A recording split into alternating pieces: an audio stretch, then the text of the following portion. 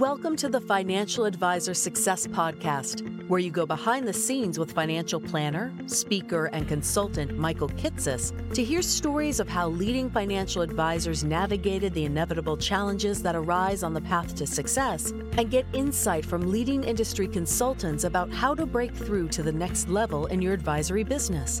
And now here's your host, Michael Kitces. Welcome, everyone. Welcome to the 372nd episode of the Financial Advisor Success Podcast. My guest on today's podcast is Melody Townsend. Melody is the president of Townsend Financial Planning, an RIA based in Lexington, Kentucky that oversees $112 million in assets under management for 160 client households.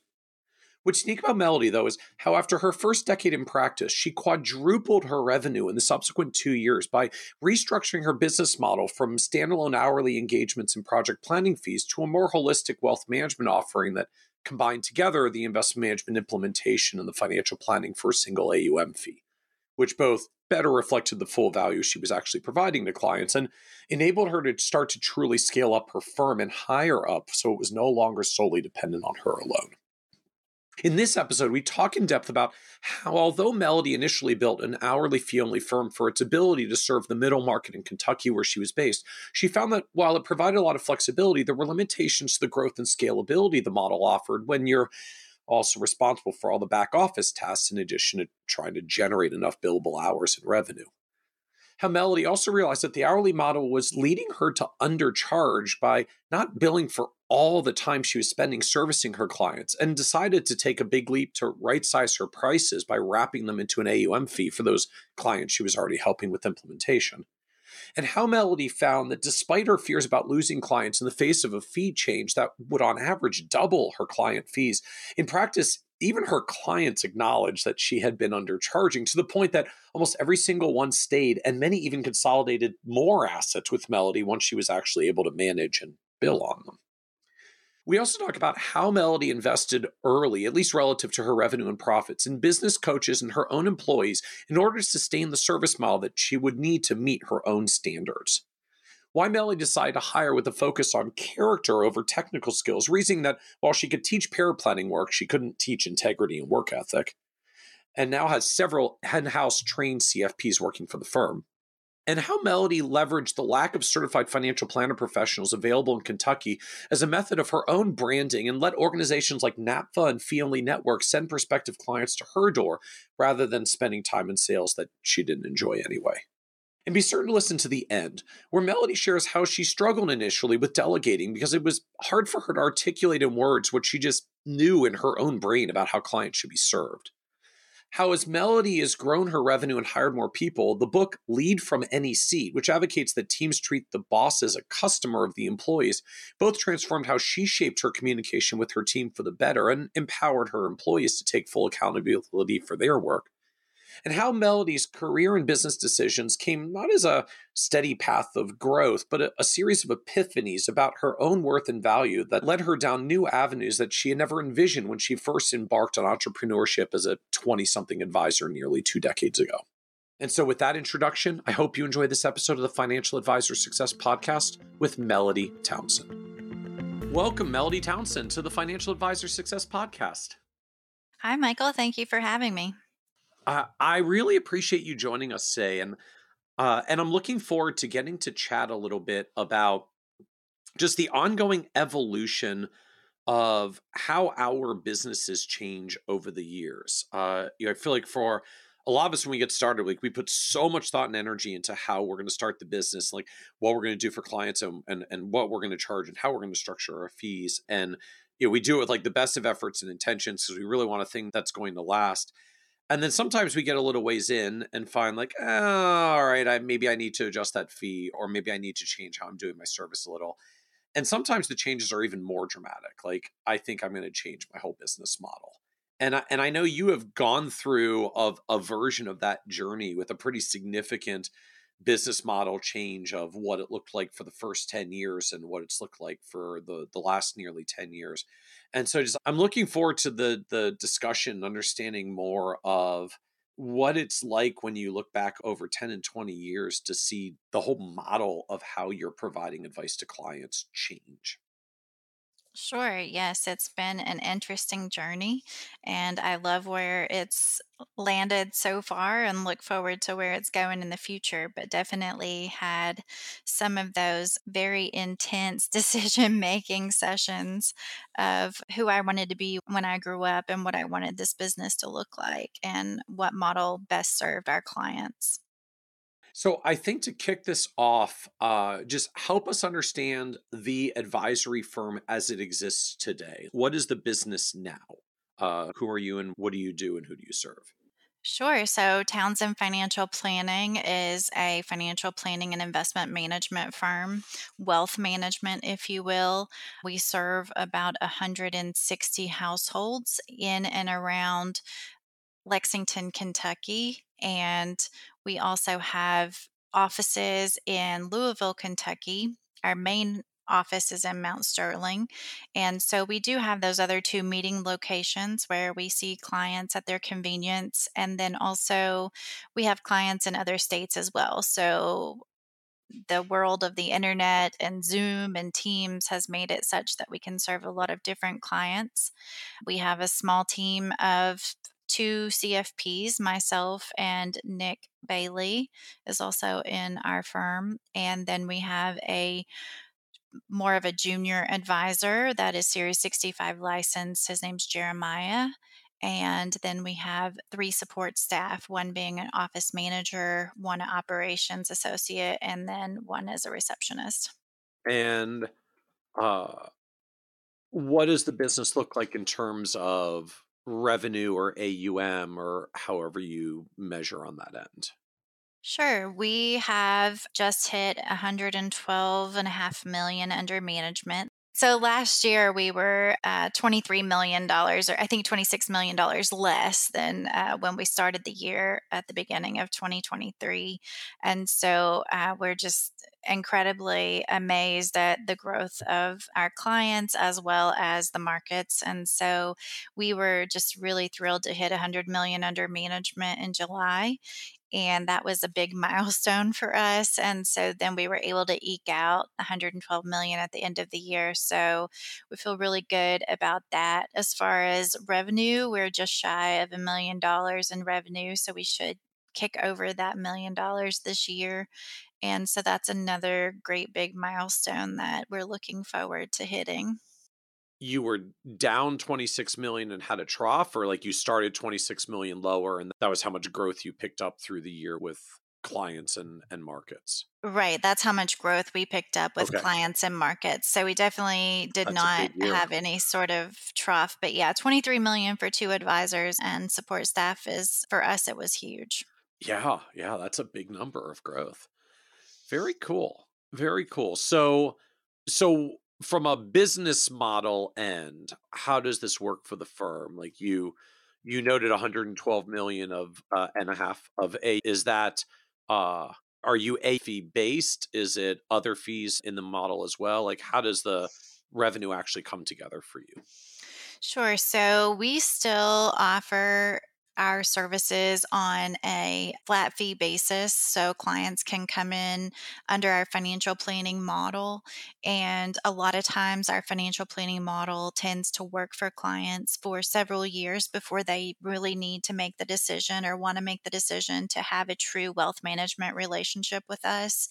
And we like to be accessible to clients, and so we have a core financial plan that usually clients in their 40s or 50s will start out with. And then they might move to more of a retirement roadmap because they're getting within 5, 10 years of actually retiring, and then eventually they'll be in our navigating retirement plan, which is actually they're in retirement and they're trying to make decisions about tax planning, Roth conversions, cash flow projections so we can meet their income needs and things like that. So our financial planning is still the crux of what we do, and that is on a flat fee basis. We are a fee only firm.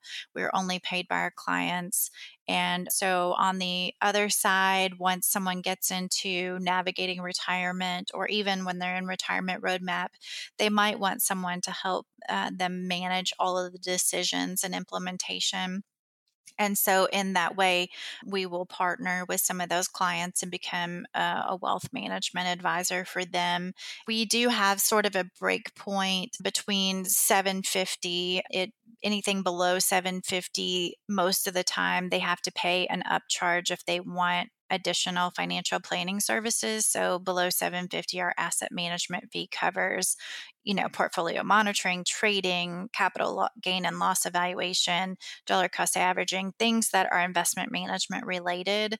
And anyone with more than 750,000 in assets under management, their fee is going to be an all-encompassing fee. They will Okay. be able to get retirement projections and education planning, social security analysis. Even their children get financial planning services from us if they're under that model. And we also coordinate with their outside professionals like their CPAs, estate planning attorneys, and insurance agents to make sure everyone's communicating and working in the best interest of the client for the different financial puzzle pieces we're trying to put together. So for clients that are below the 750 threshold, how do you handle the planning portion of fees? So for clients below 750, those financial planning services are available upon request under a separate service agreement. So they would be under one of the financial planning services that we offer. So a core financial plan or maybe a retirement roadmap or navigating retirement plan, they would pay separately for that.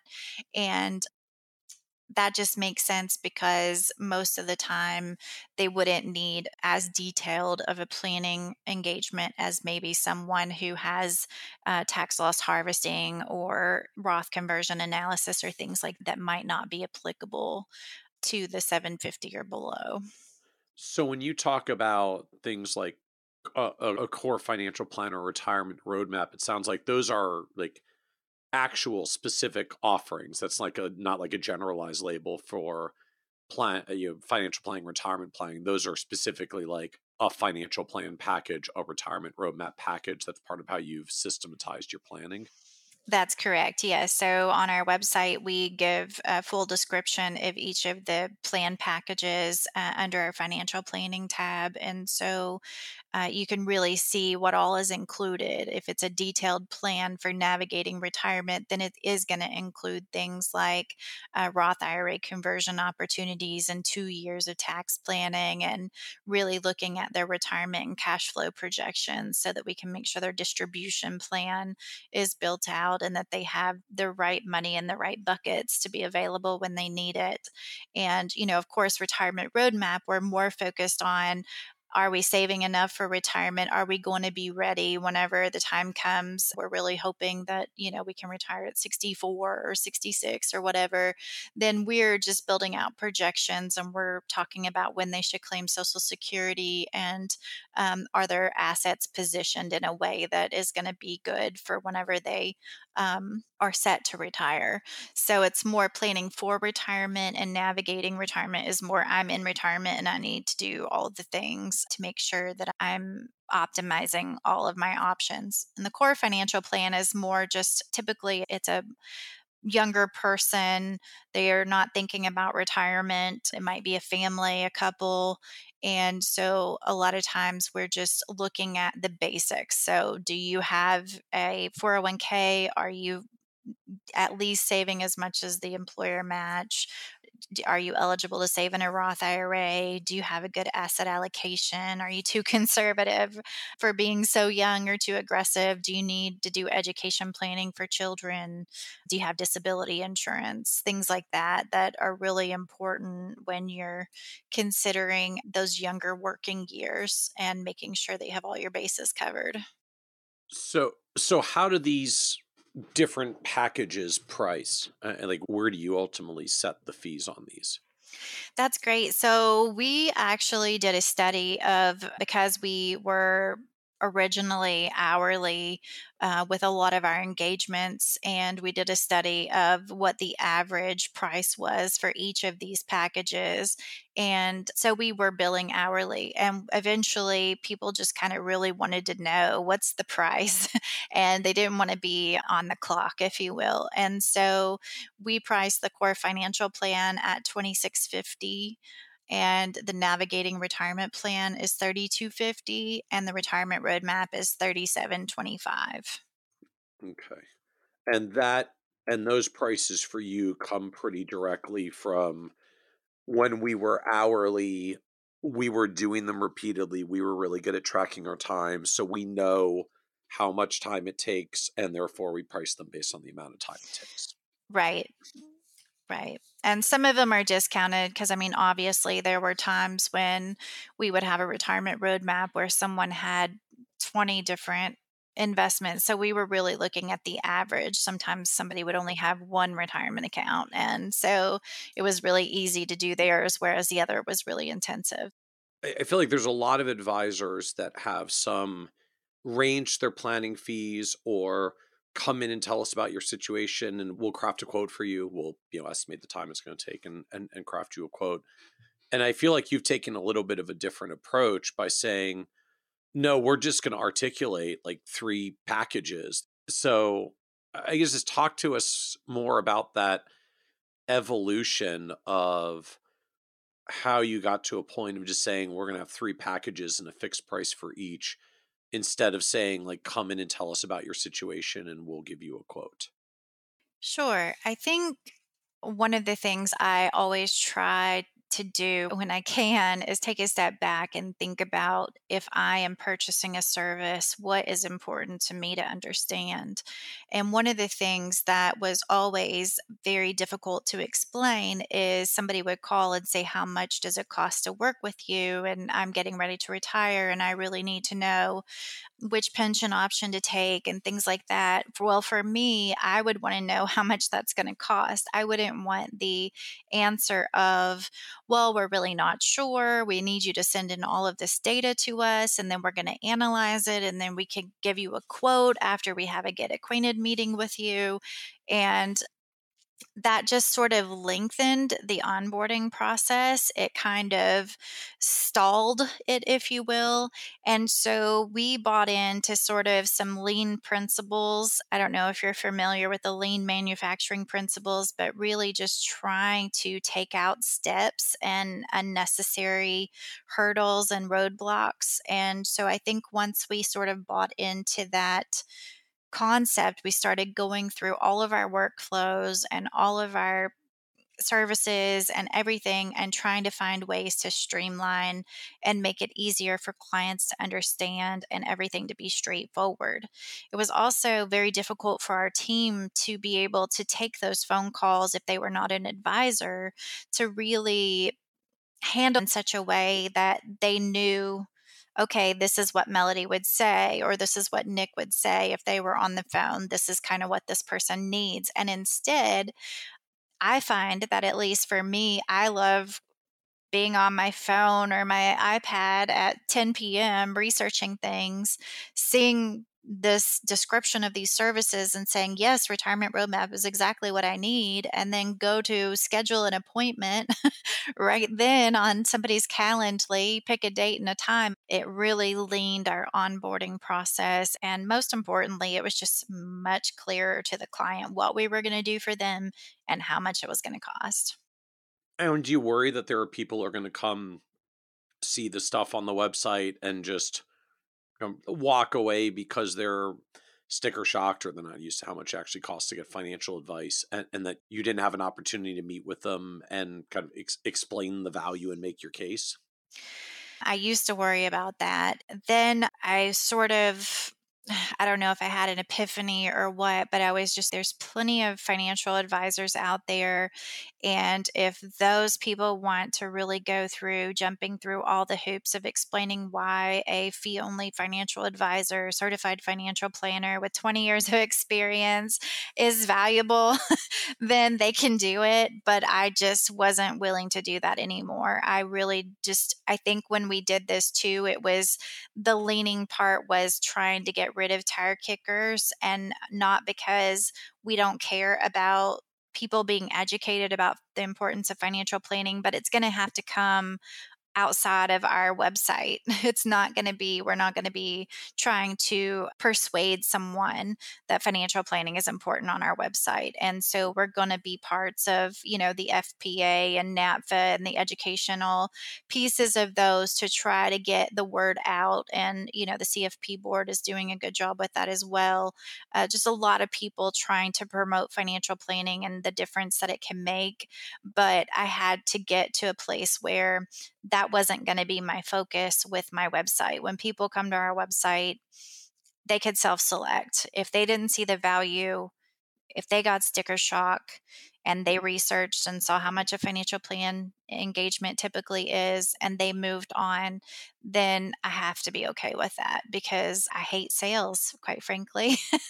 And I just didn't want to try to do that dance. Now, if I were hungry, like early on in the business, I was more of I will do anything for anybody and I will try to convince them of my value. And I talked more about what I didn't do than what I did do, which was a terrible mistake because then people said, okay, well, what do you do?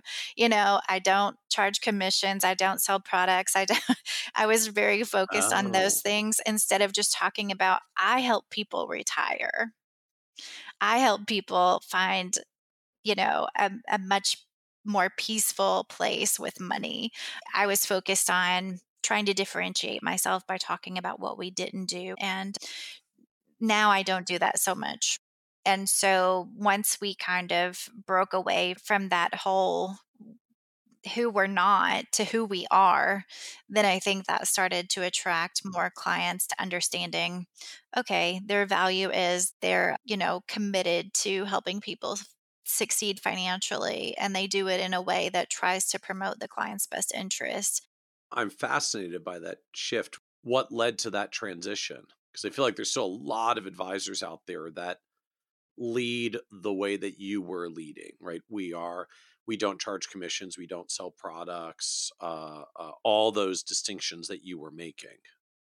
Right. One of the things I think it personally to me, again, I try to put myself in the client's position, but anytime I'm in front of someone who seems very hungry for a sale, I'm very turned off by that. And I, it seems like I have clients that naturally gravitate toward me because they're very similar to me. So they read my website and they hear the way I present things. And so it tends to attract the people who are similar to me.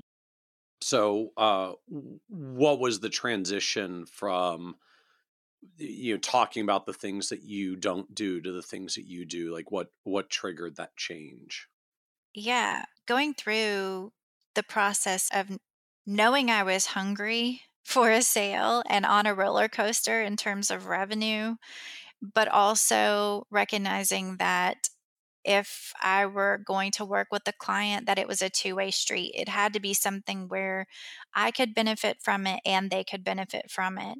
I could enjoy the engagement, they could enjoy the engagement. It wasn't one-sided and it wasn't just about me making a sale or adding a client under my belt. It was really about the process and the relationship. And so once I started seeing that the relationships were what were really important to me, then after that, once a client came in, if they were really not a good fit, it was very easy for me to say, I really don't think that I'm the best person to serve you in this way. And then I would redirect them to one of the find an advisor sites that I felt they could find someone to meet their needs. But even though I was hungry, I didn't act hungry. I was very selective about who I wanted to work with. And so that kind of made the transition, I think, a little bit easier. S- So, I'm fascinated by this dynamic of There's just the things that we do when we're hungry for a sale, just hungry for clients and revenue, right? That's not even necessarily about a product sale thing. Like there's the things that we do when we're hungry. I stretch a little more for prospects. I'll entertain the tire kickers because I want to pull a few across the line. I'm willing to have more of a back and forth discussion about my fees because I'm just trying to get someone across the line. And then there's like the changes that come when you're not as hungry anymore. Like I don't mean that in a bad way. Like we don't still want to grow or move forward. Like there's not the same pressure there. And it goes from, I'll talk to the tire kickers because I might win some to I'm just don't really want to talk to them anymore. If you don't value what I do, like I'm just gonna talk to you. And like, no, like my value is this. And if you don't agree, that's my value. Like that's fine. Just move on. I don't need to spend my time with you convincing you of my value. I'll find other people who appreciate my value. Right. And we're in a unique market in that we don't advertise other than our website. We don't network necessarily. I mean, I did a lot of those things when I first came into opening my business, and I kind of made a splash, and I came back to my hometown and opened it. I was 5 years old when I joined the Garrett Planning Network, launched my own practice, and I thought I was crazy. I realized that a lot of the clients that I was serving, they were finding me through the CFP board site, FPA, feeonlynetwork.com, Garrett Planning Network, NAPFA. And so I wasn't having to do a lot of that myself. And so that was kind of a shift too, in that I don't have to be hungry. I just have to have a really good process. I have to identify who is the person that I want to serve. What type of person are they? I have to be able to identify them quickly. And then I have to do a really good job for them. So it was every time I met with somebody that I really wanted to work with, I would always follow that up with a personalized handwritten thank you note.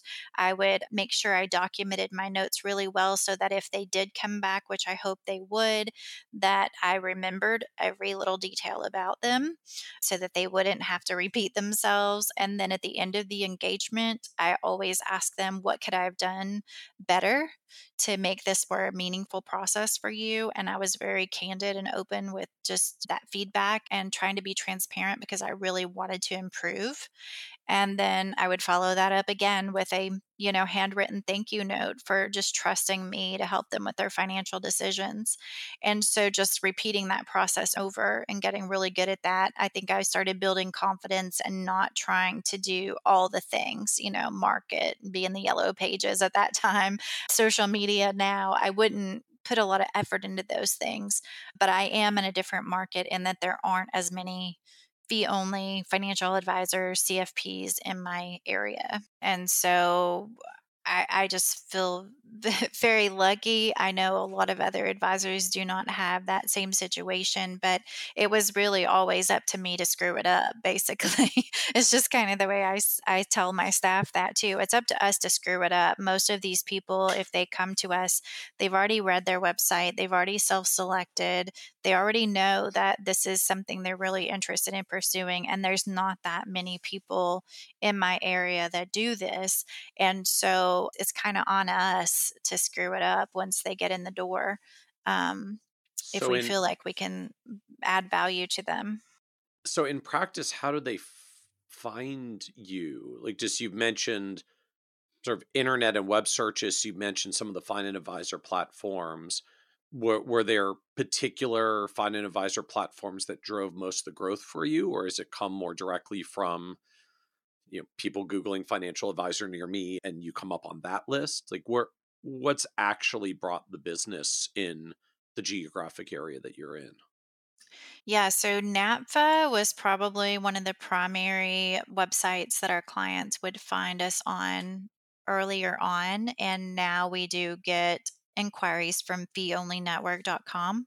On the Calendly page, we have some very pointed questions that just Yeah. say, we understand your time's valuable and our time's valuable too. And so we really want to be prepared for your meeting. So please share anything that will help us prepare. How did you find out about us? What city and state are you located in? And do you have any deadlines that you need to meet? So because we are a Mm. small team, a lot of times we deliver a deep and wide service model to our clients. And so we really can't have someone call us today and say, I need to make this decision by Tuesday. That's probably not going to be something that's going to work well for us. And we want to know that kind of out of the gate. But yeah, we do ask them, how did they find out about us? Kind of specifically, did they do a find an advisor on CFP board or NAPFA, Feeling Network, Garrett Planning Network? And we find that it comes from a group of places. It's not just one individually, but NAPFA probably is the most popular. So, in that delineation, you said there are a lot of clients that may come planning first. You still lead with the planning. You charge for the planning, but you lead with the planning. Sometimes clients may even be planning clients for years before they get to the point of delegating investment management. Correct. So, I guess I'm just wondering then, from a client's perspective, when you were talking earlier about 160 households, is that a combination of the planning and the asset clients, or is that only the AUM clients and then there's like another segment that are planning only? Yes, so that is the AUM set, and then there's another segment that is AUM only. So when we look at our client households, we can look at those by AUM clients, or we can look at those by all clients. And so at any given time, we probably have about 185 clients that we're servicing at any given time, but a chunk of those are those hourly or project client, not necessarily hourly, but project clients. And then from a revenue perspective, you'd said earlier it was uh, you were closing in on $1 million of revenue. So from the revenue spend perspective, like how does the business break out now between the AUM side and the planning side? That's a great question. I was actually just pulling up my QuickBooks to look and see what the breakdown was last year, because it has evolved. I mean, we do a lot more work for our ongoing clients. And so we do take on less and less clients as we've moved along. And as Jeremiah gets up to speed, he's getting ready to start a CFP coursework in March. And so as he gets up to speed, we'll be able to start onboarding more new clients. But I've throttled growth a lot of times because I want our processes to be really good. And sometimes we've needed to improve those and take a step back and say, wait a minute, we want to deliver a exceptional client experience, and we're not going to be able to do that if we try to onboard 12 clients in a month. It's Right, just right, not going to right. happen in a small firm. And we have values, work life balance, family first. And so nobody's staying in the office until 6 o'clock or 7 p.m. Everybody's leaving at reasonable hours and not working 70 hours a week or anything like that. So we do have to throttle growth quite a bit because of that. So sorry, so then I just want to come back. So how does that break out in practice from a revenue perspective when you're trying to manage the relative load of these? So 10% is financial planning, like new financial planning work or ongoing financial planning work. And then the other 90% is due Okay. to our AUM service, wealth management. Okay. Okay. So AUM has become the driver economically at this point.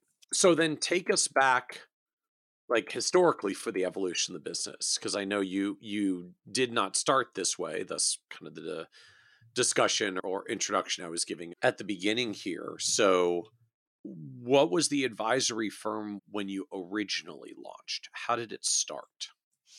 It's a great question. So I always loved the topic of money. It was a big stressor in my house growing up. And so when I got into high school, I got involved with the high school bank and learned more about finance, ended up getting a job at a bank, and went to college thinking I would be a banker.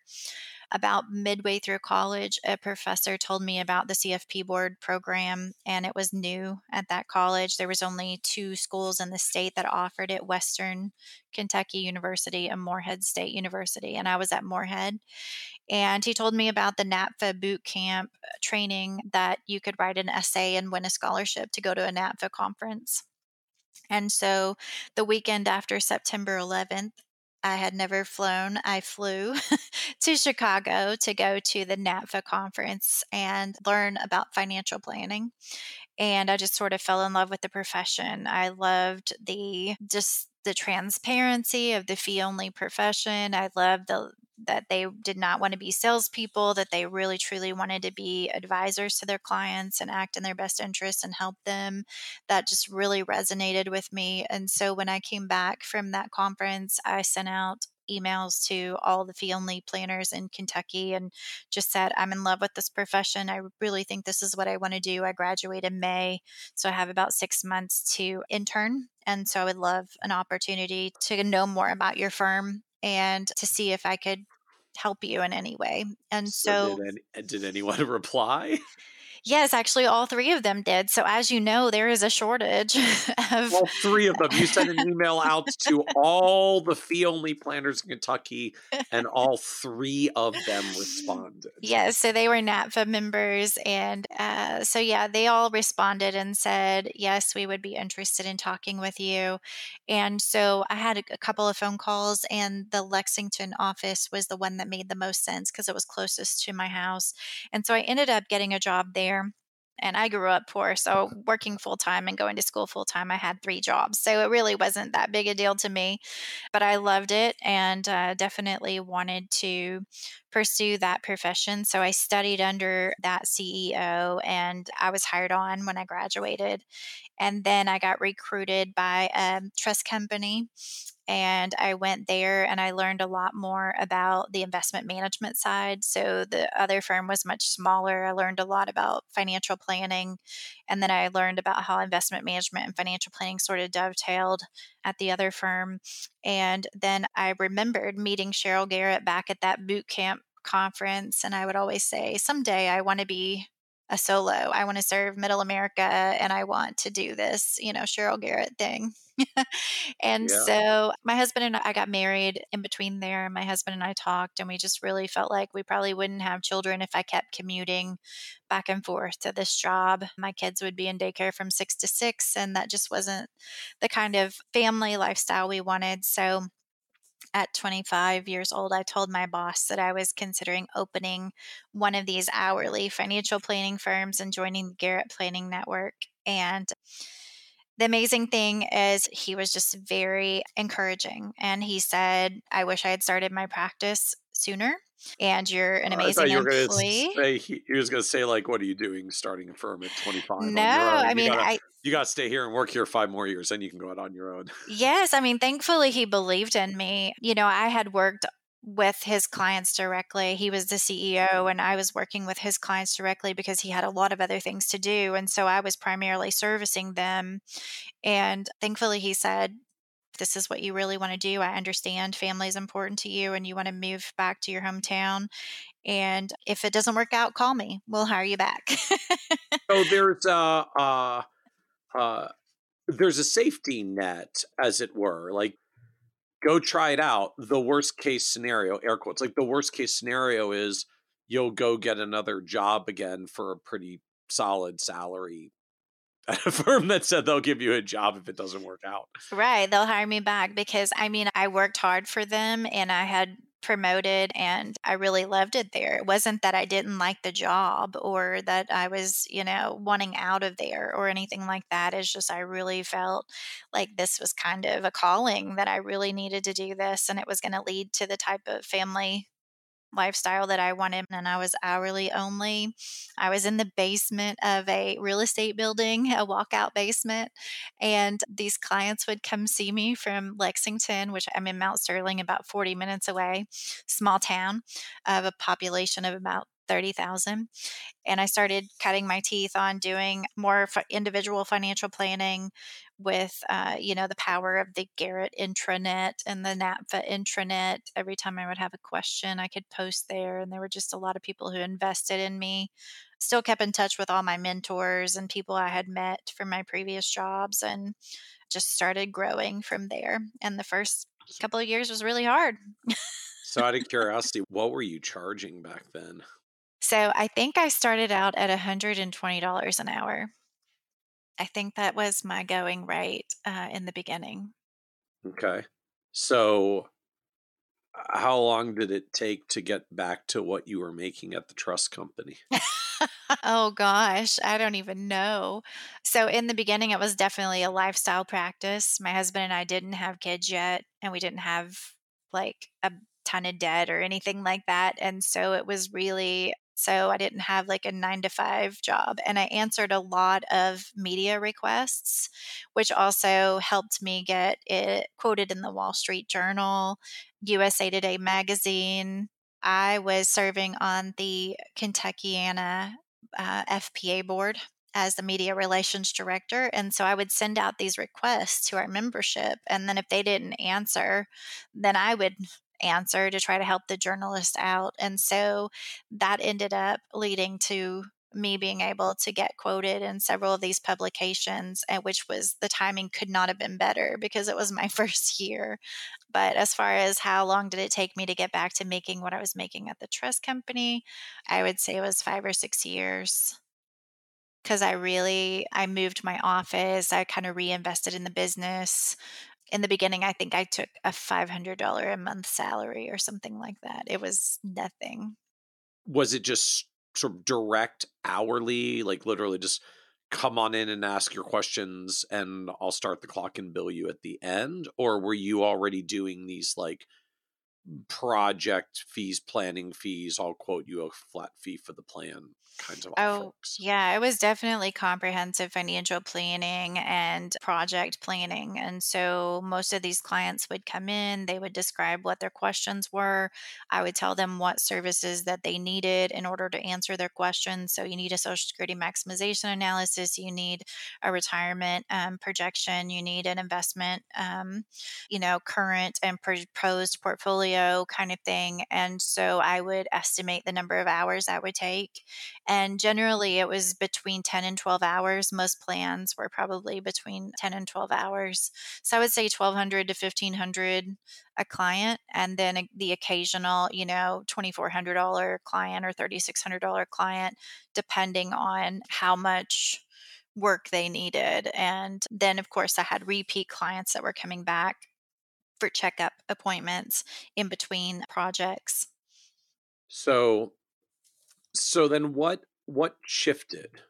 Because obviously today you're not still running this hourly model. You shifted to assets under management. So what changed and when did it change?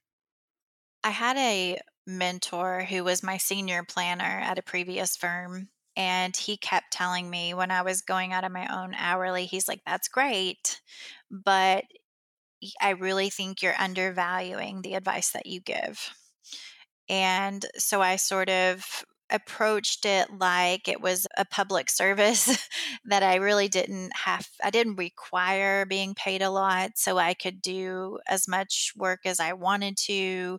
A lot of times I wouldn't bill for the full amount of work that I did because I'm sort of an above and beyond kind of person.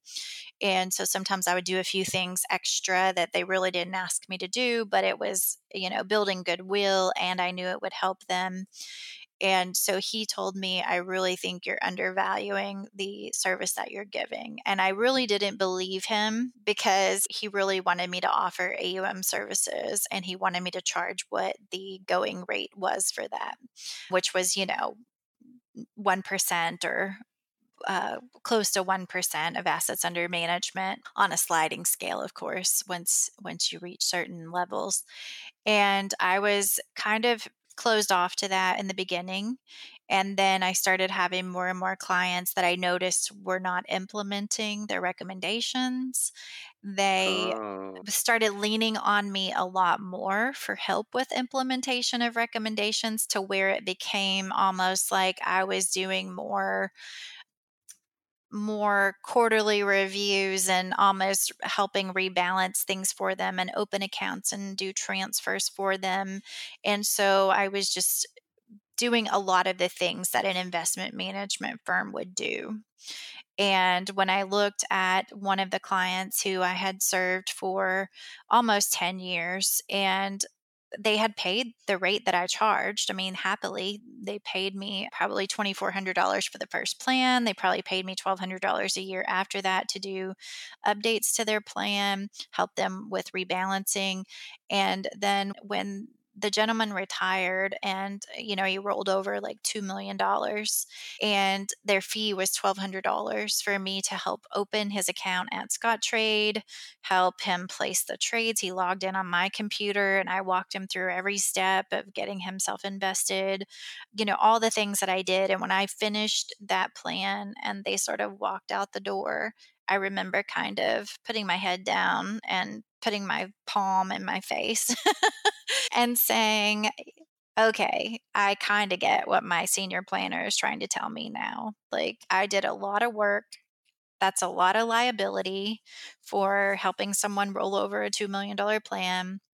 And so I just kind of had an epiphany that for anybody who wanted to be an ongoing client and they wanted investment advice regularly, like quarterly or semi-annually, if they wanted me to review their portfolio and help them rebalance it and do the things, then they were going to have to be an investment management client. And what was the charge for it? When you, like, were you going right out with 1%, or were you trying to like change the fee so it wouldn't be as far off from where you'd been on an hourly basis? That's a good question. So I remember, I believe I had 55 clients at that time that were what I considered ongoing type clients that I proposed this new relationship to. So it was 10 years into my business. And I just explained, this is how I'm going to operate now. I'll do retirement projections for you. I will do insurance analysis and review and tax planning with you for an hourly fee if you want to just keep those services. But if you want this investment advisory service, then this is how it's going to have to be, basically. And I was scared to death. And I had prepared myself that probably I was going to lose 50% of my clients. And I was just kind of did the math. And I was like, well, if this 50% signs up and I'm managing their investments, then I will almost make the same money. So it's not that big a deal. Although it was a big deal to me because the relationships that I had with those clients were really important to me. That's And a that's a striking shift, though. So I mean, if I'm mathing that, what that basically means is the average client was going to have a doubling of their fee, such that if half the clients leave, you actually still end out at the same revenue. But the shift was that dramatic. right, it was huge to me and I was scared to death. I remember still the feeling and just hoping that these clients wouldn't be too mad at me. And amazing thing is, I think all but maybe it was like three or five. I can't remember the exact number now, but all of them signed the agreement to become an investment management client. And I did start out at 0.90%, which my senior planner said was crazy. He's like, if you look at all the studies, if you're charging 90 basis points, everybody knows, everybody already decides in their mind it's 1%. They've already decided that they've given up 1% anyway. So you might as well just charge 1%. But I did 0.90% on the first, I don't know, 500,000 and 0.7 on the next 500,000 and maybe 0.5 on anything above $1 million or something. I can't remember the exact parameters, but yeah, it flew. It flew a lot faster than I thought. So if the math was that if half my clients leave, but the other half take the new fee because it's basically double the fee, my revenue will be the same. When you roll this out and instead like 90 to 95% of your clients stay. Right. So basically like your revenue doubled overnight. Yes. Yes, it was great. Like, so how does that feel? I mean, like on the one hand, I got to imagine there's like, yay, all of a sudden these economics are really good. And then on the other hand, there's like, wow, you mean I probably could have been charging this a while ago? Like, what have I been doing to myself for the past couple of years? Like, how did that process for you? Yeah, so something I left out in between there is I had 2 babies. So when I was 32, I had my daughter, and when I was 35, I had my son. And so that was 2012 and 2015. So before 2016 is when I rolled this all out. I think a lot of the driving force was how hard I was having to work and how I was really worried about where the next plan was coming from, and I would find myself up till midnight working on plans, and I had these 2 babies at home.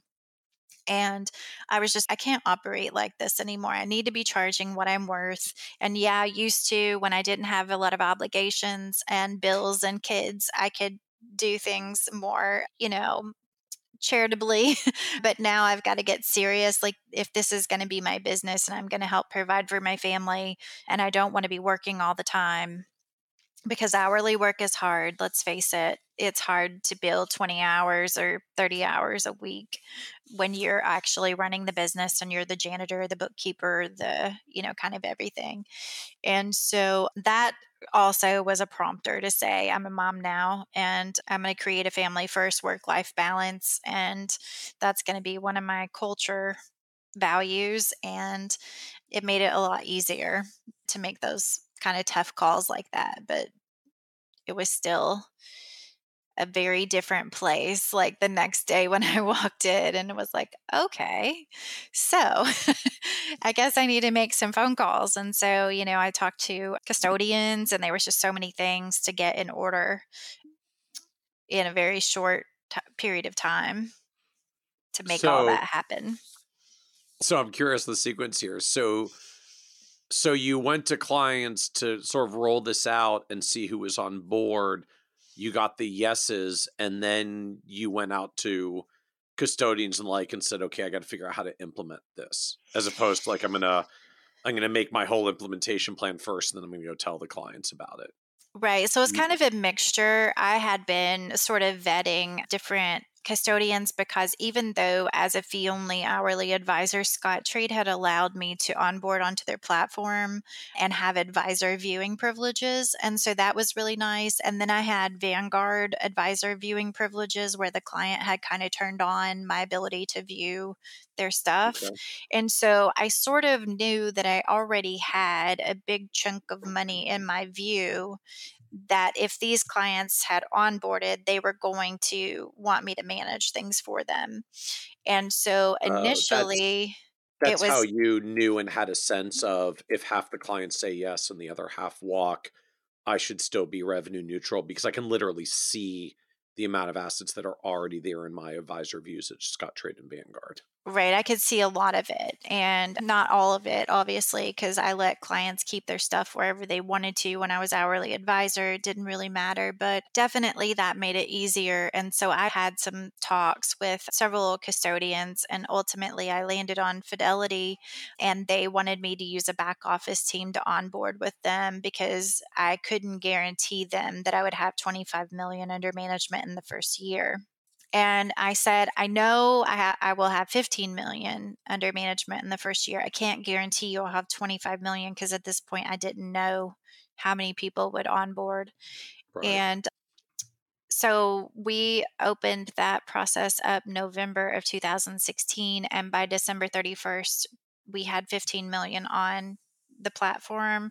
And by June 30th, we had 40 million on the platform. And I don't Whoa. remember like how it went really fast. It was a very crazy time period.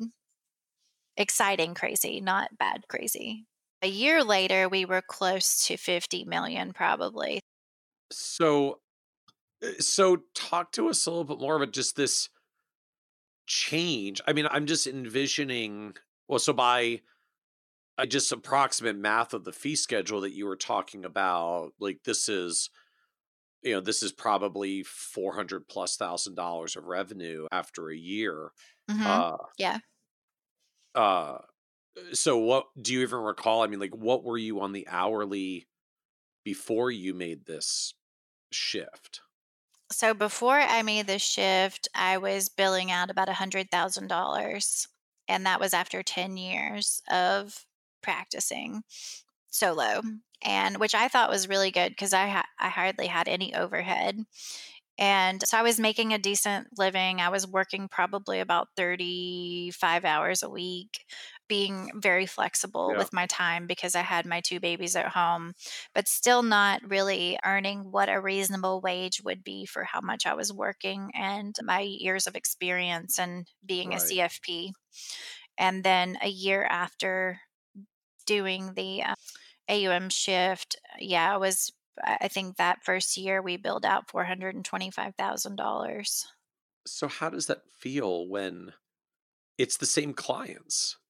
Well, we did onboard quite a few clients in between there too that were new Okay. clients. So once they found out, like, oh, she now offers this service, Oh, so um, even more is like, you rolled out AUM and you got more clients who actually wanted that service.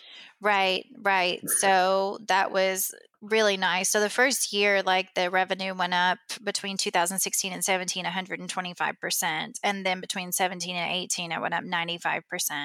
And then it started being like 16, 15, and 21%. So the growth was huge. Like our A went up 148% the first year. And then after that, it was Right. 25%, 22%, 19%, 31%.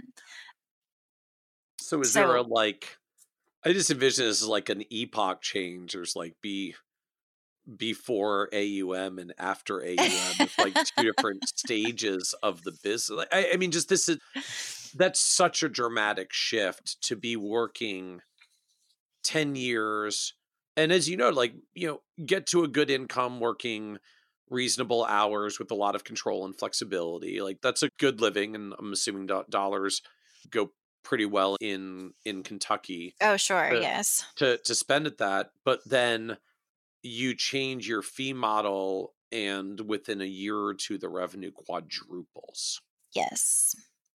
So like I don't know, just how do you think about that reflecting back to what you'd then been doing for the first 5 and 10 years? Like was that the journey you had to go through? Do you wish you'd done something differently in retrospect? Like how do you process that significant of a change? Yeah, I really did not, or still do not, wish I had done something different. I think the 10 years that I invested in those client relationships were what brought them to a place where they trusted me explicitly. And it made it so easy to roll 40 million onto the platform in the first year because of those relationships. And I wasn't hungry and forcing AUM down their throat right from the beginning. Right. And in fact, I told them, I think you can do a lot of this stuff on your own. I think we can work together and make this happen.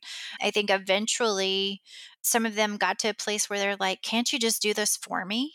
And at that time, I had young kids, and I was like, no, I can't. I don't want to be tied to my desk. I remember saying, I don't want to be tied to my desk from 9 to 5. I have to be there when the market's open, and I don't want to do that. Oh, I like by that appointment was only, that was the fear was if I do AUM, like I have to be responsive to whenever they need a trade. 100%. Not just whenever they needed a trade, but whenever they needed to talk. The market's going down, they're fearful. My service model would have been you have to be there. Somebody has to pick up the phone every time it rings. And it was me and a part time person. And if I were in a meeting and the part time person was at lunch, that wasn't a good model to me. That service model it just didn't meet my standard. So I hired an office manager. Even whenever I was billing out 100,000, that was the year before that, I hired an office manager. And so I pretty much gave my salary to her. And that was my investment in the business. I mean, I just had a lot of faith in her and her ability to run the office efficiently, to be available I mean, she helped run my life because, I needed somebody to run personal errands for me. I needed somebody to just help me plan birthday parties for my kids. I mean, there were just so many things to do, and I needed help. And so, in order for me to leverage my time, I had to outsource as much as I could and get it off my plate, and so that I could invest in this business. So, I hired staff before I was ready. I hired Nick, who is now a CFP and a partner. He made partner this year. And so I hired him in 2017. And the goal was for him to become a CFP and an advisor. And that was before I was billing. So I guess then talk to us more about the mentality of how you get comfortable with these hires when you're still trying to draw out enough dollars from the practice for yourself. That Like, was a leap of faith, I think. I felt like as long as I have the right people on the bus in the right seats and they had the right character, one of the things when I would interview, I would really be looking for work ethic and character a lot more so than, you know, a lot of the technical things because I felt like I could teach them kind of how I wanted clients to be served and I could teach them how to do paraplanning work, but I couldn't teach them to be a good person. I couldn't teach them to have integrity or a strong work ethic. They had to embody that before they came in the door. Otherwise, I wouldn't have trusted them with my clients. And bringing on employees was kind of like that leap of faith that they can also help me service these people. They're good people, they're trustworthy people, they have integrity, they have demonstrated leadership abilities. And so bringing them on before I could really pay myself a good wage after that point. My husband and I definitely had the conversation. Did you do this? so what changed from your perspective as you added team? Like what changed in your time or what you were doing? I really understood why people say hire people before you think you need them because it is very difficult to train and serve clients and run the business and all of the things that you need to do. And so, definitely, my time was very divided. I was a mom, a wife. I was also an elected official in my town, and I was trying to train employees, new employees. So I felt very stretched to the max, basically, to make sure that my service standards were met for our clients, that our employees were happy and were learning and growing, and that my family was you know, taken care of, and also that I was fulfilling my role as a county commissioner. So does it basically mean I mean as you're describing it, I feel like it like you were feeling stretched, you hired team and it got worse. Yes, it definitely got Cuz worse like before it got better. then you were stretched and you had to train them. Right, then I felt guilty because I didn't get to spend as much time with them as I wanted. They had to figure things out on their own, which I had to figure things out on my own. So part of me was like, figure it out. I had to. But then the other part of me is like, that's not a good leader. I really should have made more manuals and written things down and had more standard operating procedures. And so then as I taught them things, then I started requiring that they develop standard operating procedures and wrote things down so that any future hires would have a leg up on that. They would not have to go back and have the same experience. But fortunately, both of those employees are incredible people and they completely understood and they were right there digging in the trenches with me. So they didn't get too perturbed with me running every different direction and just giving them half sentences. So how long was it until you actually felt like the lift, the relief? It was probably when a couple of years in and Nick became Series 65 licensed. He got his CFP. He was able to meet with clients for simple review meetings and basic financial planning questions on his own. And that was when, like, this is why I've been doing this. This is why I've been investing in him. And the practice was that way too. Like when we look back at the revenue growth or whatever, it just kind of reminds me of an investment, right? So you put some money in and you hope it will grow at some point. So my money that I put in the beginning was a small part. My real investment was my time and my energy and building these relationships. And then eventually, when the practice transitioned and all these clients trusted me enough to take care of their money for them, then the investment started paying off. And then I started reinvesting into employees, and then that started paying off.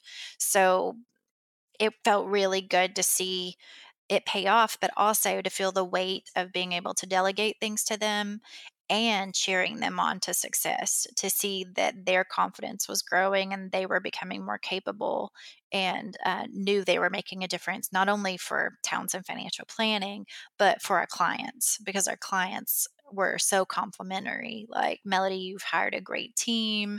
You can tell they really care. They always answer the phone. So those were some really cool things to see the investment paying off as we went on down the line. How does the team process work with the clients at this point as you've continued to grow? So our clients definitely know that they have a team servicing them because they are going to get contacted by everyone on the team at some point or another. And so we've never siloed it out and said, these are Melody's clients and these are Nick's clients or whatever. We do have an advisor point of contact of based on our segmentation internally of who is what level of client as to who serves them. And so a lot of our five, I still am the one that meets with them primarily for their checkup appointments. And they're the biggest book of the business. They're a huge chunk of the overall business. And then other clients who have had Nick sitting in on meetings with me or Jeremiah sitting in on meetings with me, sometimes they will be willing to meet with them individually over short questions if they can't get on my calendar. And Nick now brings on clients kind of start to finish on his own. One of the reasons our revenue jumped so high at the end of the year was he brought in a $6.5 million client from our Louisville market that we thought was a planning only client that ended up wanting to be a wealth management client, and asked to talk about that after we finished their plan. And so he did that from start to finish without me talking with them. So that's kind of when I knew, like, we've made it. Nick can bring on huge Yeah. clients and I don't have to touch them. Wow. And I did review their plan before he presented it to him, just because, he told me these clients' net worth is 10 million, which is, we have a few clients that are like net worth of 6, 7, 8 million, but not a new client coming in the door. These are clients Right. that I had worked with and watched their Right. net worth grow over time. So have fees continued to evolve for you? The AUM portion has definitely changed and evolved because we used to have different levels of service. And so now we charge 1% of assets under management for clients with 750 and below. And then we're on 1% and a sliding scale for clients that are 750 and up. So it has got, I did buy into the 1%, but I also know that we offer our full suite of financial planning services included in that. So it is a true wealth management fee, not just an investment management fee. So so did you reprice existing AUM clients into 1% as you went there, or was that a new clients only existing or grandfathered thing? For the most part, we left all of our grandfathered clients on their same fee schedule. So we have rewarded some clients that have a long longevity with us. They have a reduced planning fee schedule. For example, the client who was paying $1,200 who went to paying, Yeah, 90 like basis points. Then I how gave him a was that? 15% discount, I think, when he hit his 15th year anniversary with us. So help me understand that conversation though. Because I mean, just such a good case in point example. I mean, this is literally a client even with a 15% discount on 90 basis points on $2 million. Like he went from like $1,200 to $15,000 as a fee. Yes, actually, I think it went to more than that because I think they brought more money over under our management So you after 10x that. your fee and they consolidated assets with you at that Yes. point. Yes, and so now So how does that conversation go? I Like think I'm we just getting manage curious. about Like, 5 million for them now.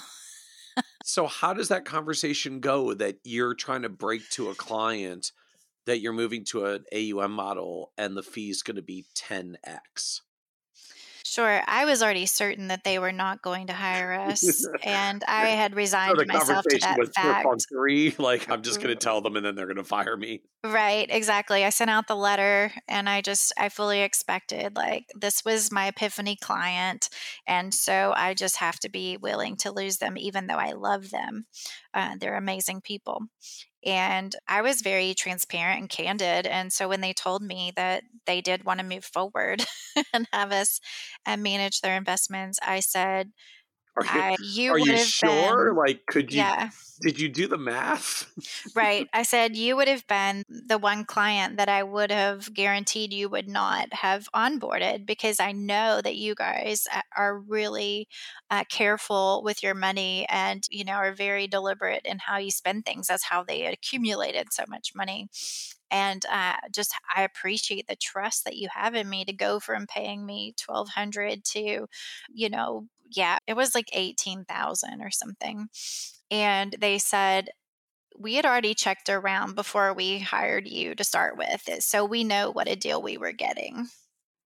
Oh, so they already saw the value, they just accepted the approximately 90% discount as long as you were willing to give it, but they were basically fine to pay you the full rate in the first place. Right, they never quibbled over their invoices. When Uh-huh. I was an hourly employee, or hourly planner, they were great. They Because they knew they they couldn't get that knew. deal anywhere else. And so I just kind of got more and more confident that this was worth it. And when they said that, I was just like, well, that solidifies it. They knew they were getting a good deal. They paid what I asked them to, so I can't blame them. Yeah, But I'm not going to do it anymore. they gave you everything that you asked, like, yep.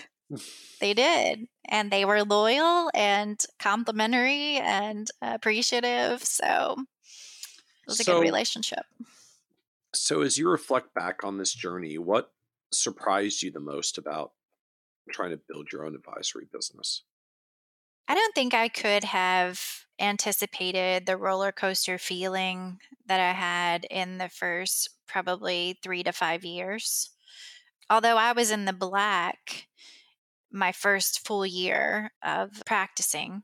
Not a lot of revenue, but not a lot of expenses, so Right. it was I think I feasible for billed you. Yeah. about $30,000 that first full year, and I think my expenses were 28,000. And so, I think I netted like $1,400. And the next year I netted, I don't know, 26,000 or something like that. So it just started growing. But I don't think I anticipated just how long it would take and how long the roller coaster ride would be and how much I needed to invest and reinvest my time into the business for it to be successful. I think the mental ability to fight the mental fatigue that, constantly working the financial planning puzzle. I always thought, being physically tired was exhausting, at the end of a long workday, but mental fatigue was intense because I was doing every plan and the bookkeeping and, the marketing and everything. So I just really stretched my mind constantly. There were a lot of late nights, a lot of, is this really what I want to do? Kind of questioning in the beginning. For sure. It was a tremendous amount of money invested in employees, a tremendous amount of money invested in coaches and advisors to help me learn how to do things faster instead of trying to figure it out all on my own. And so those So investments were surprising. I didn't know I would have to pay that much for consultants, but so they where did you definitely invest paid off. on that end? What were the coaching or consulting engagements that had impact for you? Definitely, when I brought in employees, I really wanted to understand everybody's strengths. And so I brought in a firm named Q2 Consulting, and Colleen there was just fantastic in working through our Clifton Strengths Finders and also our Colby scores, just really helping all of us understand what we were really good at, what our natural working styles were. And that really helped our team be very cohesive because we understood each other. We got to know each other on a really deep level. We also read books together about how to communicate because, we all don't share the same brain. And so we read a book called It's How You Say It, Effective Business Communication Skills and Lead from Any Seat, How to Lead No Matter Which Seat You're On. So we invested a lot of those things. A lot of these coaches told us about that. I talk to the coaches a lot about how to delegate, how to build career paths, paid FP transitions to work with me to value the business and make an ownership pathway for our financial advisors that wanted to be employee owners. And then just spend a lot of time fellowshipping with employees. So taking time to go and do canoeing down the river and yes, we did strategic retreats and things like that, but we also just try to make a point to break bread together on at least a quarterly basis and just make time to play games that are like conversation starter games to learn more about each other. And so we did a lot. We also got to know about the EOS system, which has just been a game changer for everyone. So there's just a lot of different ways to approach how to do business and trying to keep all the team together and making sure everybody feels on the same page and everybody feels valued and having one-to-one meetings once a month to say, how can I make you successful this month? How can I make your space more comfortable? What do you need from me to make sure that you can get your things done this month? And just listening and trying to implement their suggestions. So what was the low point for you on this collective journey? I would say the low point would have been right before I decided to offer investment management because I was getting really tired. I had one kid with another kid on the way. I was an elected official. I was sick in my pregnancy for about 17 weeks. And so I was really struggling. And I was like, this is terrible. I can't believe I've opened a business on my own because if I'm not there, then nothing's getting done. Even though I had a receptionist that was taking messages, she still couldn't do financial planning work and she still couldn't deliver advice. And so I think during that time frame, I was just like, have I made the right decision? Because I was spending more in expenses I was throwing money at the problem trying to make sure that everybody was taken care of and having more outsourcing things done because I wasn't able to do it. I was puking my guts out for 17 weeks.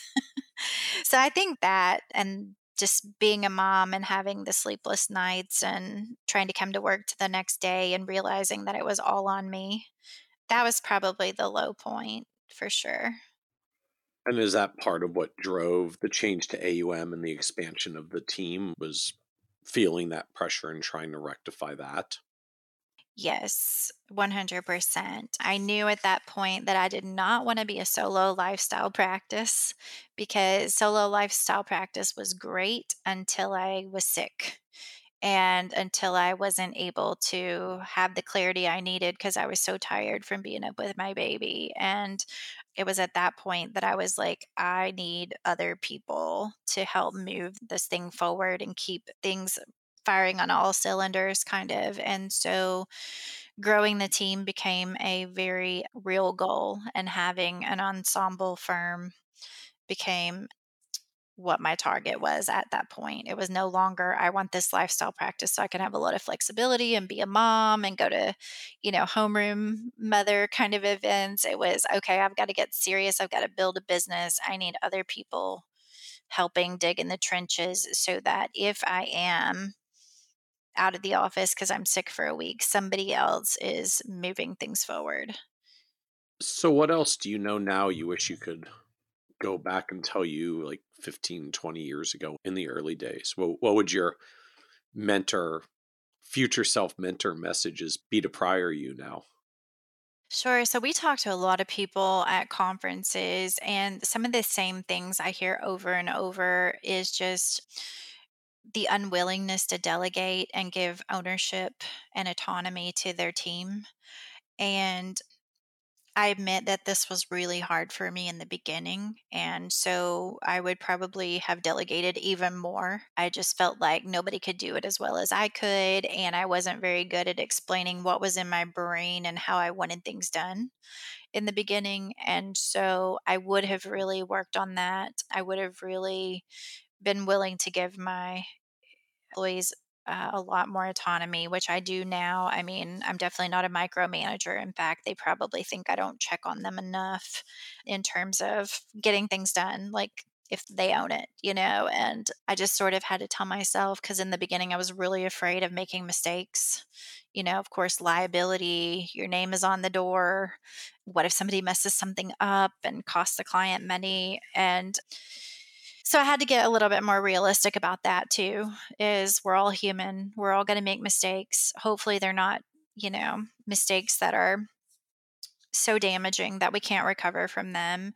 And I would just tell my employees, like, look, if it's a decision that needs to be made, you can't let things bottleneck with me, because in the beginning I just allowed everything to bottleneck with me. And of course things didn't move because there's only one of me and there were a lot of them and a lot of clients.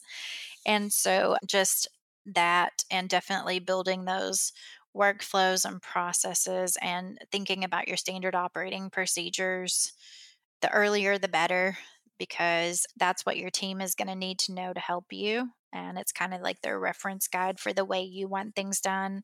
And I think Lead from Any Seat was a book where in the beginning, I always realized I was the leader and my employees were my employees. But there's a part of the book, I think it was like in chapter 1, about changing your perspective. And it talked about how your boss is your customer. And I never saw myself as my employee's customer, but it talked about thinking of your boss as your paying customer. And you don't have to really like her to perform well.